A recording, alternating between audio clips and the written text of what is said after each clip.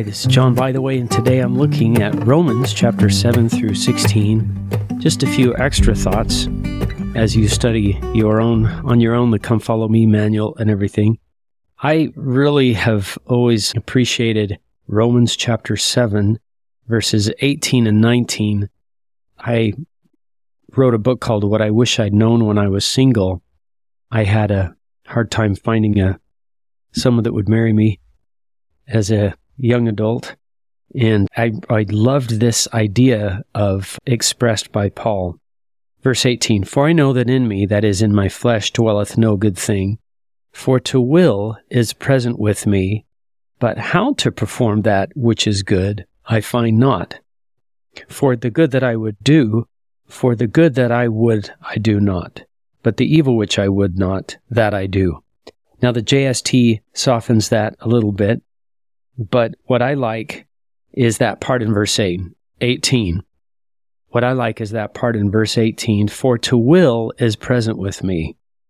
I have the will to do. For me, this was a helpful verse when I was trying to find a wife. To will, I want to do that. My will is that I want to be married, but how to perform that which is good, I find not. And it reminded me of just a brilliant insight of Stephen Covey and Truman Madsen. They wrote a book about, let me see, I better get this right. They co-wrote a book together called Marriage and Family Gospel Insights. And one of the things that Stephen Covey, I think it was his chapter, really opened my mind to was that different types of problems. The problem here, for my specific example, was that I wasn't married. But he used a boy that doesn't clean his room. But the problem was he had a messy room. But was that and he had three categories. Was that a motivation problem? Was it a value problem? Or was it a competency problem? I think actually he did them in the order. Was it a value problem? Was it a motivation problem? Or was it a competency problem? Now, I'd never thought of these three before, but a value problem was, I don't see why a clean room is important. See, now we're getting somewhere. That's a value problem. What is then a motivation problem? Well, I know I should have a clean room, but I just don't want to do it. So that would be a motivation problem. A competency problem was, I don't know how to clean my room. And maybe this is a very young child or something, but we all have that. Sometimes it's not that I want to do the right thing. I know it is the right thing. So value problem, I know it's the right thing to do. Competence or motivation problem, I want to do the right thing. Competency problem, I don't know how to make this happen. And particularly when we're speaking about marriage, this is a very unique thing because it involves someone else's agency. And God doesn't, force people or violate their agency. It's a whole new interesting thing. I don't think anyone will be held accountable for not marrying in this life in the same way as other commandments that they would be held accountable for that are completely within their control. And so that idea was really helpful to me. I also discovered that sometimes as I went around at EFY or whatever and would talk to the young people about the importance of, for example, going on a mission. I remember one kid said to me, I want to go on a mission, but I'm just paralyzed by fear because I don't know how to talk to people. It wasn't a value problem. And usually I'd been harping on the you should go, it's great, it's like paying tithing on your life, blah, blah, blah. But his problem wasn't a value problem at all. He knew it was a good thing. He just thought, I can't do it. It was a competency problem. And the way Stephen Covey addressed this is you wouldn't solve a plumbing problem in your house with a tennis racket. The tool doesn't suit the problem. And sometimes I have been in my teaching trying to teach a value solution to a competency problem. So very interesting. And that helped me love these verses. Paul's saying, I want to be, and I think this is more generally about just struggling with his natural man. I know to do the right thing, but sometimes I mess up. How to perform that which is good, I find not. So then we get Paul saying in verse 24, "O wretched man that I am," which is exactly what Nephi said in 2 Nephi chapter 4, verse 17.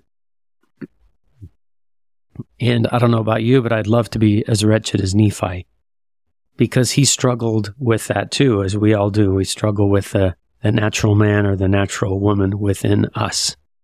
So getting our motives right is one thing. Understanding what is right, the value problem, is another thing. The competency problem, that's what we're all trying to learn how to do. I know that what I ought to do, I want to do what I ought to do, but how do I do it? That's the competency problem. So I appreciate Paul saying that. That helped me a lot. Now moving on in Romans 7, verse 6, to be spiritually minded is life and peace.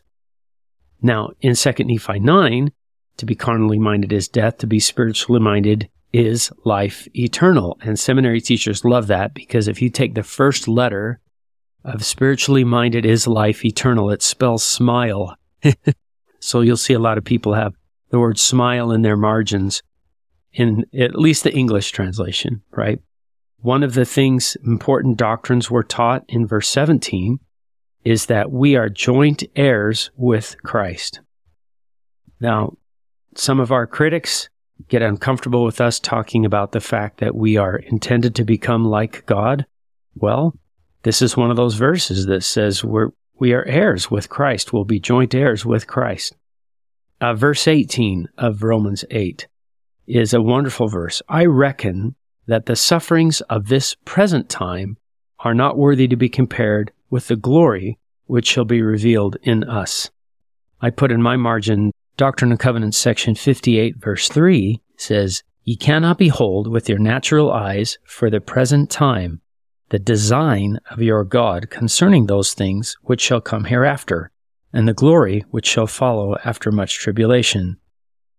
That sounds very much similar to what Paul said. The sufferings of this present time are not worthy to be compared with the glory which shall be revealed in us, clearly in a future time. And kind of a similar feeling in verse 28. We know that all things work together for good to them that love God, to them who are called according to his purpose.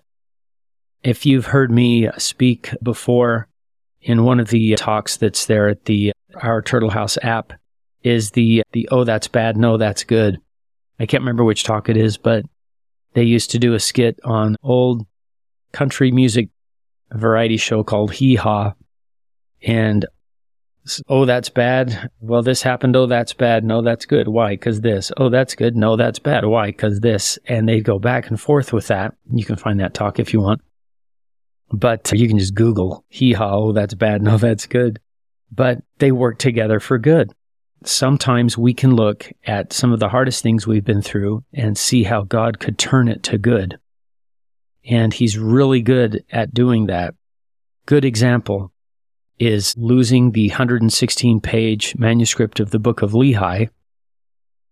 But the Lord had already made provision by having the book, the record of Nephi. And when that happened and that was lost, the Lord directed Joseph Smith to use the record of Nephi and says it throws greater views. So even though they lost the 116 pages, it ended up being better what we ended up getting in 1st and 2nd Nephi through greater views on the gospel, I think it says in the Doctrine and Covenants. So that's just a good example. All things will work together for good.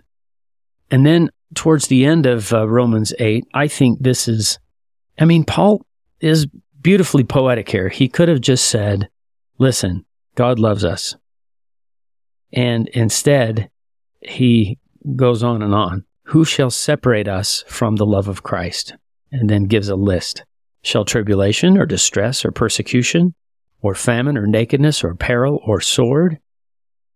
Skipping to verse 38. For I am persuaded that neither death nor life nor angels nor principalities nor powers nor things present nor things to come nor height nor depth nor any other creature shall be able to separate us from the love of God, which is in Christ Jesus, our Lord. That's beautiful. He could have just said God loves us, but nothing can separate us from the love of Christ. And he gives this powerful verse. Recently, I was speaking at a young women's camp, and that's what they asked me to talk about, was that God loves us, and how nice to be able to use that verse so strongly. Paul is saying, listen, nothing can separate us from the love of God. Now, a few things from Romans chapter 12 that are beautiful. Be not conformed to this world, but be ye transformed by the renewing of your mind. We can be conformed to the world, give in to peer pressure, social trends, or transformed through Christ. Kind of a verse that has made me laugh over the years. Romans 12:20 and 21. If thine enemy hunger, feed him. If he thirst, give him drink. For in so doing, thou shalt heap coals of fire on his head. Treating him in such a way that is totally opposite of what he's expecting, and that's like putting coals of fire on his head. And this is a repeat of Proverbs 25:21 and 22. But then verse 21, be not overcome of evil, but overcome evil with good. I can imagine the King James translators writing that down and looking at each other and saying, yeah, that works. That was good. We got that one. Another verse that I've enjoyed, Romans 13:12. The night is far spent, the day is at hand. Let us therefore cast off the works of darkness, and let us put on the armor of light. That's an awesome imagery. Armor of light. Darkness is not armor. It may seem like it, not to the world, but let's put on the armor of light. There's some really nice teachings at the end of Romans 14 about just getting along with people. Verse 13, let us not therefore judge one another any more, but judge this rather, that no man put a stumbling block or an occasion to fall in his brother's way. Yeah, that's not how we should treat each other, trying to put stumbling blocks or make each other fall. Go down to verse 19. Let us therefore follow after the things which make for peace, and the things wherewith one may edify another. So this, to me, is repeating the Savior's idea of blessed are the peacemakers. It's always nice to be able to find people who are good at de-escalating a situation, of getting us all on the same page, and of making for peace. One of the things that I worry about when we talk with young people about standards or commandments is if we're trying to persuade them too harshly, we come across as we are telling them what to do or telling them how to live, when the fact is, that can start to be construed as, and this is the way I like to say it, leaders against youth or parents against youth, when in fact, this is all of us against Satan. It's all of us against the adversary. We are all in this together. And last week, as Romans 3:23 says, all of us have sinned, come short of the glory of God. And Satan would like to get us internally fighting with each other, but this is all of us trying to overcome Satan and overcome evil with good. We are all in this together. We're all in the same boat, and we all need the Savior and His atonement. Well, hopefully this has been helpful for you today. I enjoy the book of Romans. I'm amazed at some of these really beautiful phrases that we find in here, and grateful that even though some of Paul is hard to understand, that we have these powerful phrases that can help us and give us power to get through life. I hope this has been helpful, and we'll see you next time.